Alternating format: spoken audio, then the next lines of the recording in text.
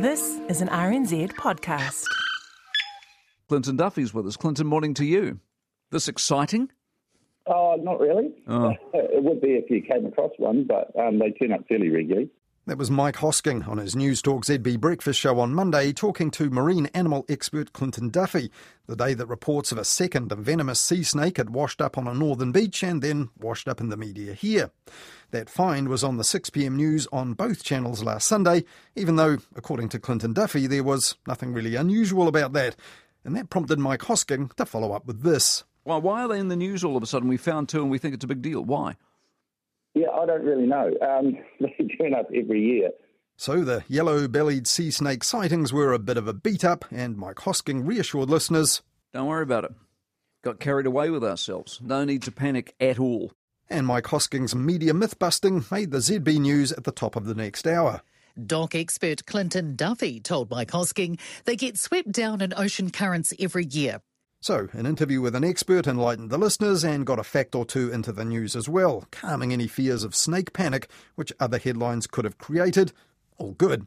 But the same day, Mike Hosking had harsher words for the rest of the media about something else. Just reading through the news, not one article in any of the main papers about this doc leak that Judith Collins is talking about. That's why people can't do anything, because left-wing media don't report it. I'm deeply suspicious about what's going on in the media at the moment. You cannot.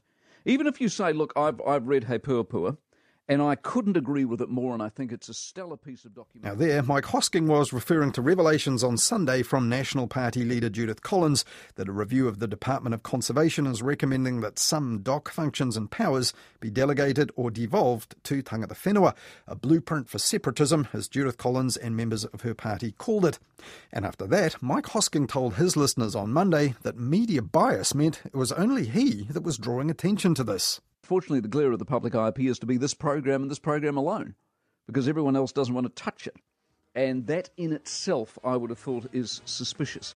And it would be, but like the sea snakes, it was reported in the 6pm TVNZ news the night before as well. National Today going on the attack, saying it has a document showing secret plans for the Department of Conservation. And while Mike said he scoured Monday's papers and found nothing about the story, half of page 4 in the Herald that day, which is produced in the same building as the one Mike Hosking broadcast from, was filled with a story about that Department of Conservation review.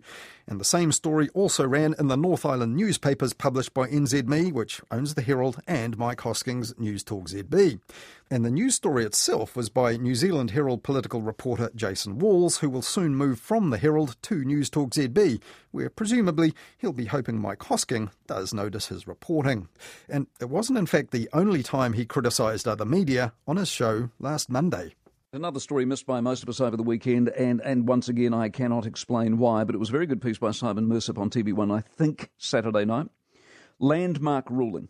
Now there, Mike Hosking credited TVNZ for reporting last weekend that a High Court had granted Bay of Plenty iwi Te Whakatoia customary rights to local marine areas after a 30-year legal campaign. Here, the court's made a big call. It says in terms of tikanga, or Māori custom, the confiscation of lands would not have severed the connection with the foreshore. But on his show on Monday, Mike Hosking started riffing at length on the possible consequences of this and the lack of media attention, and He Puapua. The interpretation put forward in He Puapua is Article 3 guarantees Maori equity, which does not mean all individuals should be treated the same. So you've got massive things going on in this country at the moment, and for the life of me, it isn't getting the noise and the traction that it deserves. Now, Mike Hosking was right about that ruling late last week not getting much media coverage, and that the judge had noted this decision does have implications for about 200 other claims currently before the court. But the way Mike Hosking segued in and out of comment about Te Whakatoia and the High Court ruling and his takes on the He Puapua report would have been deeply confusing for the audience, even misleading at times.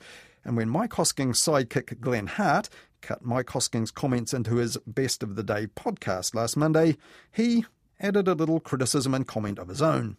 Big takeover.